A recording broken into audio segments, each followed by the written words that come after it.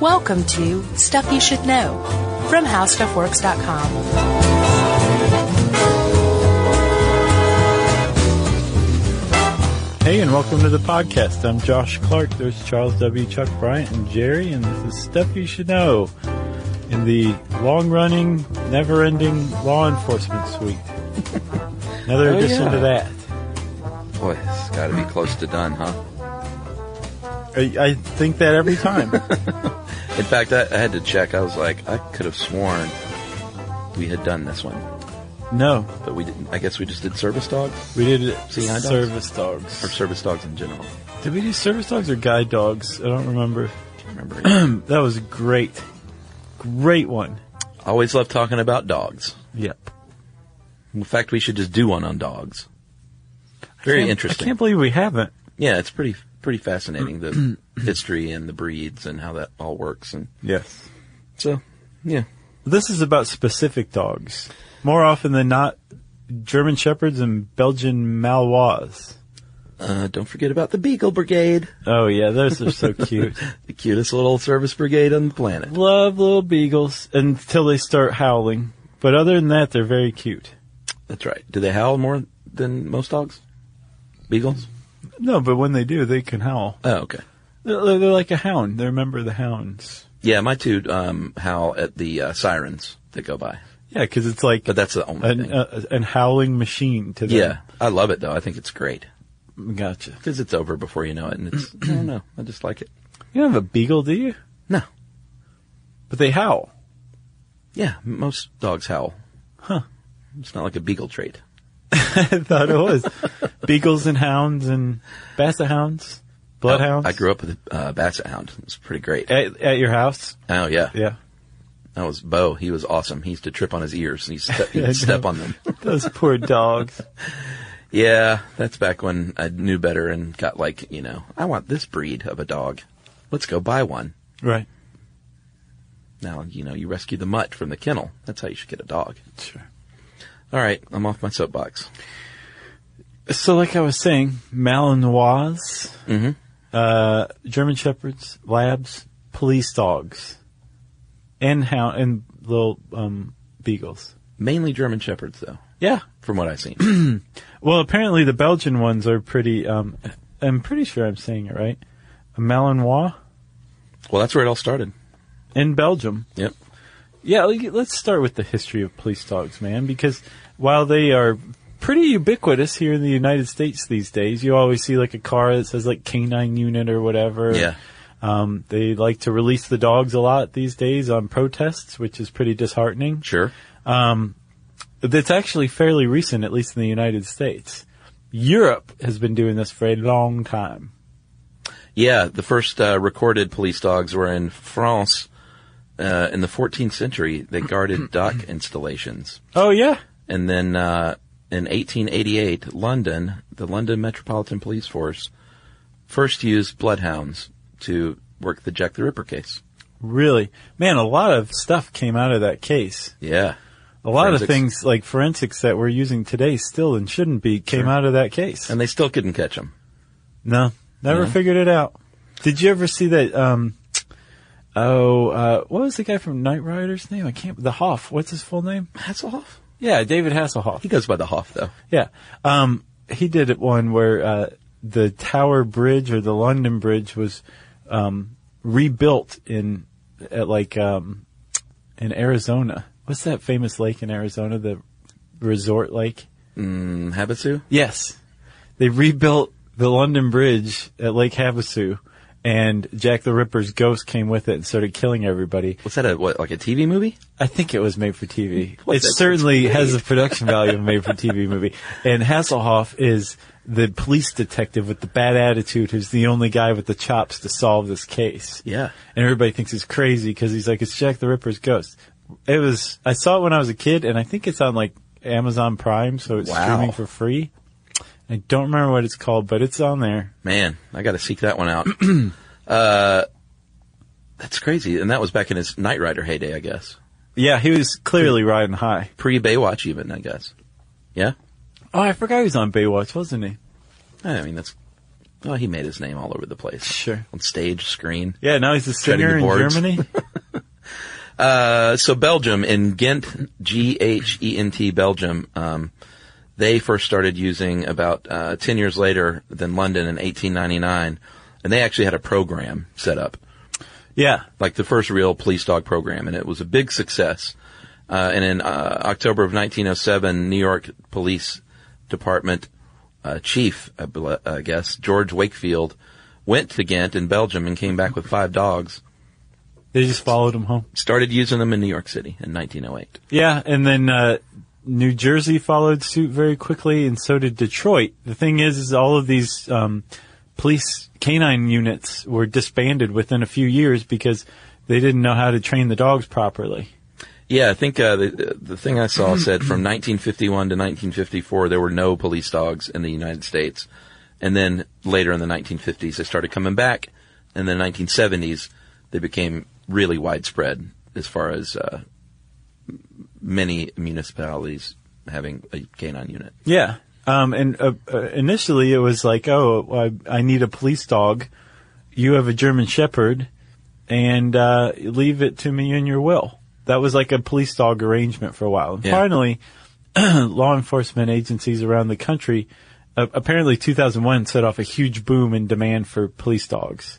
Sure. That's one of the big reasons why they're so ubiquitous today. Although they've been in use a lot longer than that. Yeah. But in any small town now, you're going to find like at least one canine unit post 9/11. Right. Bomb sniffers. Right. So, but at some point they figured out the ones that they're doing in Europe, let's just import them from there because they know what they're doing in Belgium and Holland and other areas where they have these long-standing police training programs where you can buy a certified dog and then you actually teach the trainer how to deal with that dog rather than the trainer training the dog because the dog already comes trained and ready to go. Well, there's still a lot more training you have to do once you get them over here. But from what I read, it's like $8,500 to buy the certified dog and then another $10,000 to train them in the United States. Oh, really? Yeah. But they pay for themselves.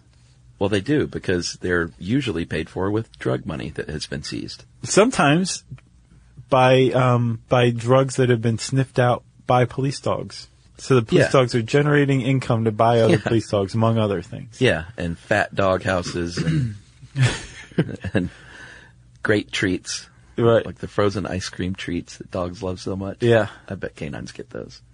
Why do they use dogs? One good reason is because their sense of smell is about 50 times more sensitive than a human's, which that you don't need any more reason than that. Right. Because they can smell. I think this is the Grabster wrote this one, right? Mm-hmm. He actually interviewed a canine team, the human part of that team, in New York, and he said that his dog Breston found a shipment of marijuana in heat-sealed Mylar bags inside plastic-lined crates sealed with foam sealant inside a closed storage garage. With a cold. Yeah. Half asleep. So that's a little bit, that'll tell you a little bit about the sensitivity of a dog's nose. It's pretty amazing. They don't get confused. You can bury your drugs in coffee or wrap them in perfume and the dog will still go, no, I know what's in there. Nice try. Right. Now let me bite your crotch. And the reason their noses are so sensitive is they have something like 200 million olfactory receptors. Crazy. Where we have something like 5 million. Yeah, we're dummies in the smell department. Right. So, dogs are also used not just for sniffing stuff out, whether it be drugs or bombs or whatever. They're also used as patrol dogs. Yeah. Which basically means that they're attack dogs at the ready. Yeah. And apparently just the very presence of a dog can keep a physical confrontation from taking place or escalating. Oh yeah, I've seen it on cops. When they get that dog out, you most often see the dude go, okay, where do you want me? Because they've got that dog barking and I don't know, it's weird that being beaten down by a human isn't enough. But that dog is scary. Yeah. You know? Well, you can't really reason with the dog. You can't be like, enough. yeah, what am I saying? I don't know if you can reason with a cop that's beating you down either, but So with the dog, actually, they fall into this spectrum of escalation of violence that's allowable among law enforcement. yeah. And they actually come after the baton, but before the cop draws his gun. Right. So baton doesn't work, you can release the dog. The dog doesn't work, you can pull your gun. And then if that doesn't work, you can pull the trigger. That's the continuum of violence. Is that what it's called Yeah, in the book? seriously. Or continuum of force, I'm sorry. Oh, okay. Big difference. Yeah. Let's just call it violence. They're not lullabying people to sleep and putting them in the police car, you know what I mean? Like we said, it's usually German Shepherds. Sometimes they use Labs now, Labrador Retrievers. What is that called again? You said it once before. The Belgian Malinois. Malinois. And of course the Beagles, which we'll talk about here in a bit. They are all well suited to police doggery work. And they can get them all over the place. Like you said, sometimes they're donated. But by and large, if you want a really crack police dog, you still need to go to Europe. It's worth the money. Yeah. Apparently, because if there are issues later on in court about the dog, apparently the first thing defense attorneys will say is, "Your papers, please." Yeah, and Like they want to see this dog's background. as far as the Supreme Court's concerned, which we'll talk about later, as of 2013, that's all they need to say. And the reason they get these dogs from Europe is because their standards are just way more strict, and they, like you said, basically like, let's just take this dog and train them. They're like, this dog has been bred from this lineage. Right. I don't like that light patch on that dog's ear. Kill it. Don't say that. Well, they don't breed it. Yes. Exactly. Kill its genetic line. Right. As far as Richard Dawkins is concerned, they might as well be saying kill it. Neuter it. Well, and that's a big thing is they leave these male dogs, they're usually male dogs, and Right. leave them unneutered because that will keep that aggressive streak intact. Right. When it comes to the cop, it's sort of the same thing. You want the best of the best. Right. Right? Yeah, I mean, ideally, yes. This is all like in ideals and hypotheticals. It all makes utter sense, and I think that's how it works out most of the time. Yeah, there's not any cop can go be a canine cop. You're required to be at the very top of your class, very strong, energetic personality, very outgoing. Willing to work very long hours. It turns out. Yeah. I did not realize this. Yeah, well, we'll talk about that in a minute. But Okay. they say 60 hours a week, and that's just working. The dog lives with you. It's your dog, 24/7, dude. Yeah. That's why And they have such a tight bond. you are that dog's handler for its whole career. Yeah, and I think 99% of the time these cops keep these dogs after they're retired as well. Oh, I would guess so. Yeah, it'd be hard to be like, all right, go live with someone else. Yeah. Good luck in your retirement. All right, let's take a break here, and we'll talk a little bit about dog basic training right after this.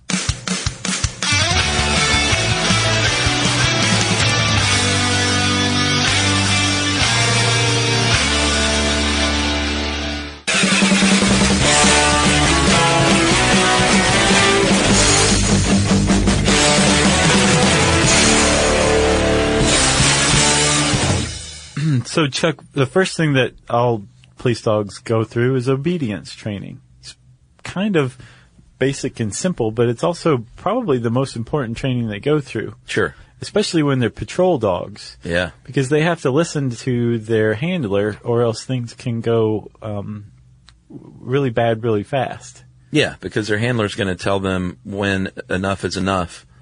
And if the dog isn't understanding this and doesn't have that basic obedience, then you can get in big trouble Yes. as a police force and as a canine unit. Yeah. Lawsuits, arrests, well, probably not arrests. Ed Can't points. arrest a dog, can you? No, you can't. Okay. Well, I guess you can, in a way. The dog catcher arrests dogs. Yeah, I thought that was an apt analogy. Yeah.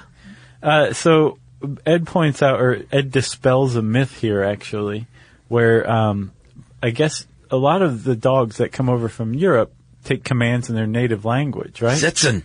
Which makes total sense. Yeah.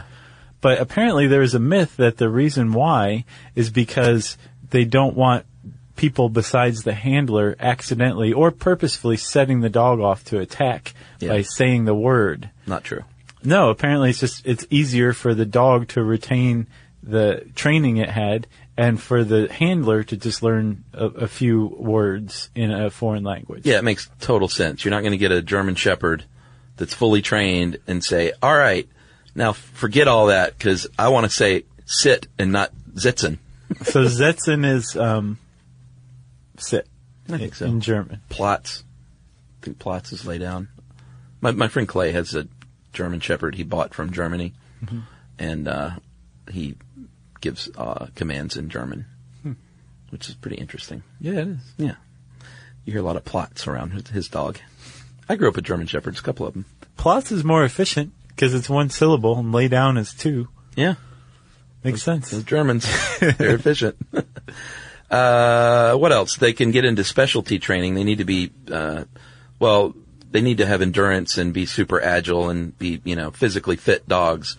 But then they go through specialty training like, whether it's drugs or bombs. I know arson is a big one now to have them seek out accelerants. They can even track people. Which I didn't quite get. I get how they do it, but I don't understand how they actually do it. Well, when I've seen it on cops, it's been like they have a piece of clothing from the guy, and then there's like he's in this attic in this house somewhere. Go find him. So they have to have something to scent the dog. Yeah, I think so. Okay, that's what I didn't get. I mean, like if it's just some guy who ran, then the dog wouldn't really be of any use, right? No, like just a description of the perp wouldn't help. Right. So this training, actually, the secondary training or specialty training, is actually really simple and kind of clever. And fun. It is. So the first thing the dog learns to do is to love a towel more than anything else on the planet. Yeah. It becomes its toy, a towel that's been washed to remove any kind of scent. So the towel doesn't have its own scent. Yeah. And the dog learns to love it by playing tug-of-war with it, right? Oh, yeah. Dogs love the tug-of-war. And then, in very short order, the cop gets his hands on a little baggie of pot and rolls it up with the towel. Yeah. And they keep playing tug-of-war. And now, the dog's like, hey, my favorite toy smells a lot like pot. Right. Okay. Now, the next step is for the cop to hide the towel filled with pot. Mm-hmm. And the dog finds it, and then they play tug-of-war. Yeah. And eventually, the dog will learn that anytime it smells pot, it thinks its toy is hiding, and it goes after it and starts digging in the place where it smells pot, and hence the dog has just sniffed out pot, which means that drug-sniffing police dogs are playing. Yeah. Which I didn't realize until this. It's pretty awesome to think about. When you see a dog clawing at the trunk of that guy's car, he's like, my toy's in there, my toy's in there. Exactly. And then they will replace that pot with all manner of drugs to cross-train the dog so they can they'll stuff that suitcase that Hunter Thompson steals from that police convention into a towel. Just to train it all at once. Benzos yeah. They can also do like explosive components too. Sure, for bombs and then accelerants in the case of arson. Arson sniffing dogs are a big thing now. That's all the rage. They're so hot right now. And there's two ways it can alert. The aggressive alert is what we were just talking about, is when they think there's that toy and they're just clawing and pawing and trying to dig it out of your suitcase or wherever. And then there's the passive alert, and that is when you don't want a dog clawing all up in your junk and you need a little more delicate situation, which is the case with the Beagle Brigade. Yeah, they just come and they sit next to the person. That's how they alert. That's the cutest alert ever. Passive alert. Yeah, and that's the Beagle. Maybe they even kind of cock their head toward the person a couple times. Little nod. The Beagle Brigade works with the USDA, and they sniff out illegal produce. So you might have seen them at the airport here and there too. Yeah, they wear like little vests. Yeah, but not bulletproof vests. No, but police Canines dogs, like patrol dogs, do. Sure. In fact, they have, I think Ed mentioned a fundraiser they had to get bulletproof vests for the dogs at this one, and people just flooded them with money. Right. Because it's not cheap. No, I have no idea how much a bulletproof vest is for a canine unit. Do you? You just know the one that you have, how much that costs. Right. No, I don't know. My guess is a bulletproof vest is probably a couple of $grand. Okay. I'm just throwing that out there. That's what I'd pay. That's what you pay? Sure. Well, my friend, you would be taken for a ride because I like can find a K9 tactical mole vest for $199. That's a dubious. And apparently, Miami Heat star Ray Allen has a side business where he supplies K9 protection and safety products. And this is the segment called Josh Reads His Phone on the air. You've done that before. Don't even play holier than thou. Have I? Yeah, you were looking up the name of the impossible the other day while I was yapping. Yeah, that's like the only time I've ever done that. So, let's talk about a day in the life of a dog, a canine dog. Okay. I didn't know this. Before they even go on patrol from 4 p.m. to midnight, they're going to be going to high schools and going down the hallways, sniffing at lockers. Yep. They're going to be sniffing businesses if you need a business sniffed. Like you can call them and say, hey, I'd like to pay. I guess you can pay, right? Or do you just request it? I would guess a request. The cops are like, it's an investment and a bust. Right. Good point. Some days you have to go to court, and then the dog has to go to court as well. And then eventually they will actually work their shift, and this is why they work such long hours, because they're busy during the day, and then they go to work at night. Yeah. When they need to be banging the streets. Man, you're so tough. What? My tough talk? Yeah. And when they're on the streets, what they're doing is, just like any other cop, basically. You know, you're doing a lot of sitting around and waiting on calls to come in. Then when that call comes in, you might be sniffing out a car, or you might be chasing a perp. Yeah. You could be doing both. Yeah, the dog, that is. And when you are sniffing a car, if you're a dog, the Supreme Court ruled that a dog alert is enough for probable cause, for a police search. Like that in and of itself. So if the dog alerts its trainer, or handler, I should say. Yeah. Who's the only person on that scene who can read the dog's behavior necessarily, then that officer has a right to search that car. Yeah, and that's a very delicate matter because there's a lot of claims of false signals that a cop will make the dog react just so they can. Basically, the canine dog is a prop used to get search whenever they want. Yes. And some people say that. Those are, well, yeah, and I guess we'll talk about it later, the false positives. Yeah. Well, then I'll be quiet for now. Well, we can talk about it right now. Well, false positives are the thing that you are most concerned with police dogs because they usually do not miss drugs, the presence of drugs when they are present. Right. A police dog, when it's brought around to like a car or something like that, it knows the score. It knows that it's supposed to be looking for its toy, so it's going to start sniffing around. Yeah. The thing is it's thinking about sniffing its toy, or sniffing for its toy, and that's its whole thing. It's entirely possible that it's going to detect the presence of its toy, meaning drugs are there, when it's not there.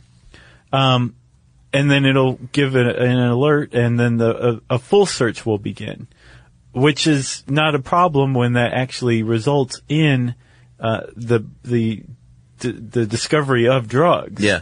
But that apparently happens, generously speaking, only like 46% of the time. Yeah. They find drugs when a police dog says there's drugs there, which means like 54% of the time the police dog is saying that there's drugs there when there aren't, which means a lot of innocent people get their property searched. Yeah, and there's a Chapel Hill, North Carolina law professor named Richard Myers who in 2006 wrote an article in the George Mason Law Review where he basically said the controlled testing to get numbers on these dogs is terrible.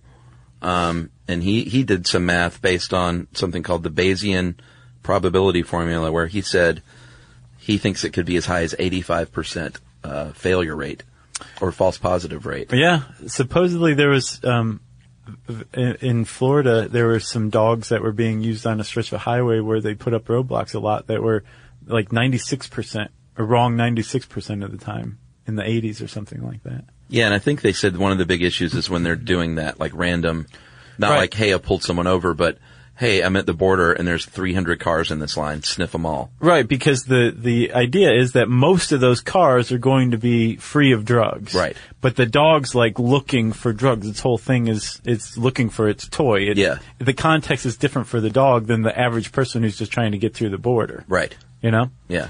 It's a very slippery slope. It is, and then it gets even more slippery when juries convict based on evidence from dogs.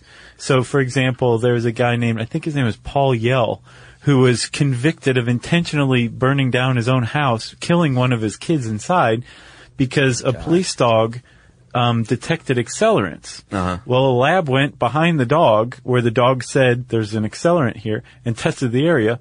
And in 0 of those 6 did it find the presence of accelerants. The jury still convicted him because the dog said that the guy had used accelerants, even though the lab couldn't verify those results. Right. And there was another guy a state trooper in Florida in the 80s named John Preston who had a dog named Harass 2. And it turned out this guy helped put away like more than 100 people. And he was basically like a framer for hire.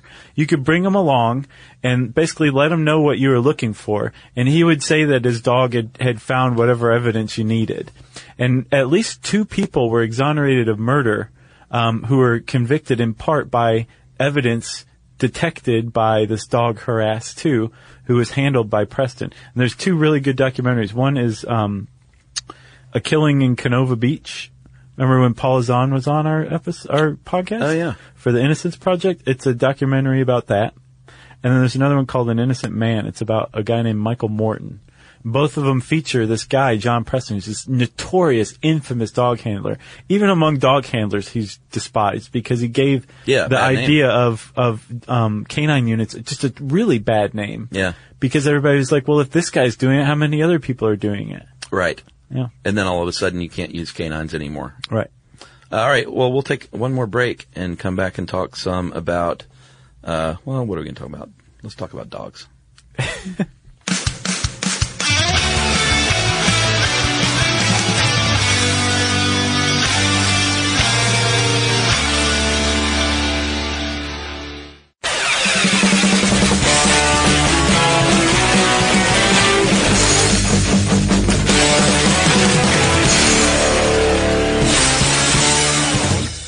All right, so here's a little stat for you. On a drug sweep, a canine, they're very efficient. Mm-hmm. A canine unit, the dog can cover 10 times as much, 10 times quicker to search an area than a human cop could. Yeah. And be way more apt to find the drugs than a cop might. Which, again, it makes sense because if you can't disguise a shipment of drugs very well from a dog's nose, then you're in trouble, first of all, but also most people are trying to disguise it from humans. Right. Which means you're trying to make it so it doesn't look like drugs. Right. But even if you go to the trouble of disguising the scent, it's still probably not going to work. Yeah. For a well-trained dog. Police dogs are considered, they're kind of treated like regular cops as far as protections and the law goes. Yeah. Like if you shoot and kill a police dog, they treat it as if you have shot and killed a police officer. Yeah, a guy in Pittsburgh recently got 3.5 to 7 years for stabbing a police dog to death. Wow. So I guess it's not just like it, because if you killed a cop, you'd probably go to the chair. Right. You wouldn't get 3 to 7 years. Right. In Tennessee, they recently passed a law called Aaron's Law in honor of a police dog that's mentioned in here that went down during a bank robbery. He was killed. The bank, he kept going after this bank robber that was shooting at him, and apparently is credited for distracting the robber enough for the human cops to get to safety. And eventually the SWAT team killed the bank robber, but the dog was killed in the process. But that was in 1998, and it wasn't until this year, 2015, that Tennessee passed a law called Aaron's Law that makes it a felony to kill a police dog and intentionally kill a police dog. Wow. I'm surprised it's just not a felony everywhere. Yeah, it is kind of surprising. And then in terms of being treated like regular cops, as far as the use of force, the justification is the same with the dog. And they said, and it says in this article that in court, typically use of force is justified if the suspect is armed, if they have not yet been searched by officers, or if they are fleeing a serious crime scene. Right. That's when you can release the hounds. Yeah. And so, like we said, usually just the certificates of training are enough for a court to be like, okay, it's fine that dog probably didn't overstep its bounds, despite what the guy who's now suing the police department because he got bit by this police dog is saying. Yeah. Because he's a trained dog, a trained European police dog.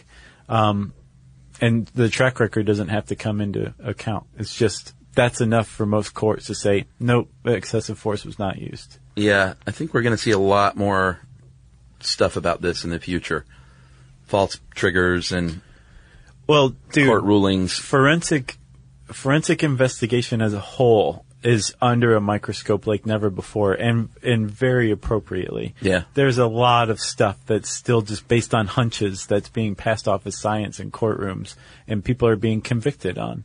Even DNA can be very easily misused when it's not done properly. So I think it should be. Agreed. So, Chuck, there is a very famous police dog that you may have heard of. Yeah. Rin Tin Tin. That's right. Was a German dog who fought for the Kaiser in World War I, but then the guys who were the unit he was a member of abandoned him.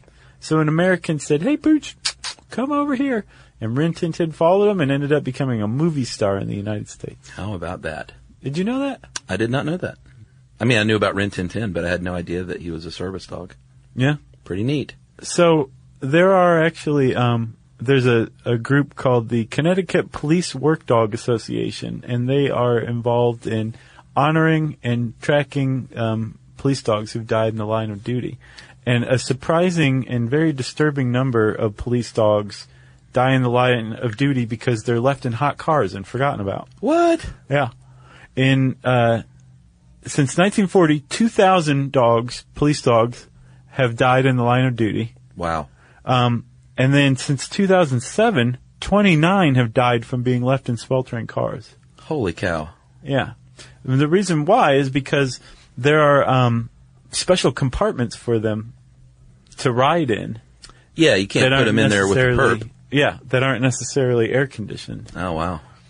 Yeah. They need to outfit those 29 Lincoln Navigators dead since then. Yeah, that should not happen. Since 2007. That shouldn't happen once. Yeah. Because it's easily preventable. It sure is. You got anything else? I got nothing else. Man, this one was chock full of stats and random, lots of stuff. I was surprised when I first saw police dogs. I was like, oh, okay. And it was a very much more complex and interesting issue than I initially assumed it would be. Agreed. If you see a police dog, do not go up and pet it.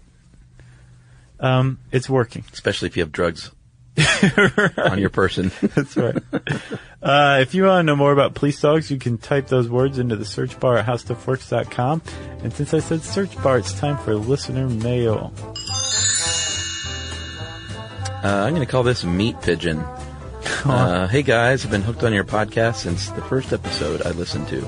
I've been hooked on meat pigeons even longer. Never thought I'd have anything worth writing in about, but when I saw Tuesday's episode about pigeons, it seemed too coincidental not to. This past weekend, I received a random text from my boss asking if I wanted a pigeon.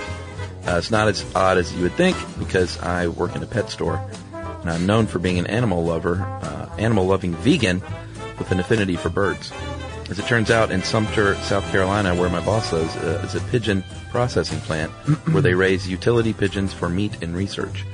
My boss very easily caught a lucky escapee as he bathed in the sprinkler, unaware that he was being stalked by a resident cat.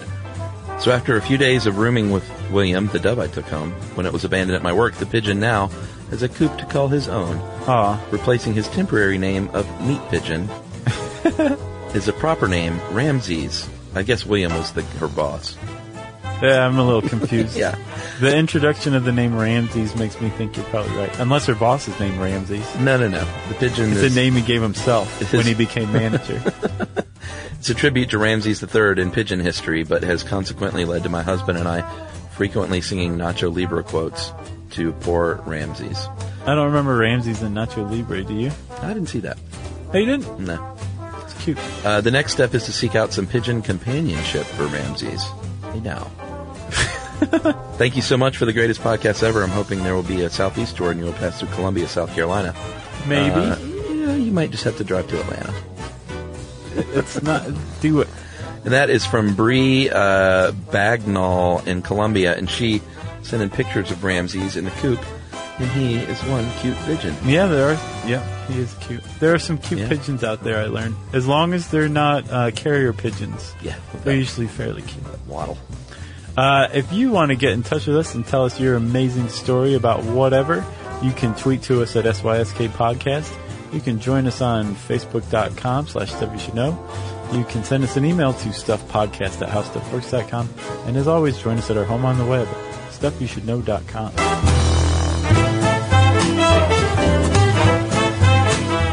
For more on this and thousands of other topics, visit HowStuffWorks.com.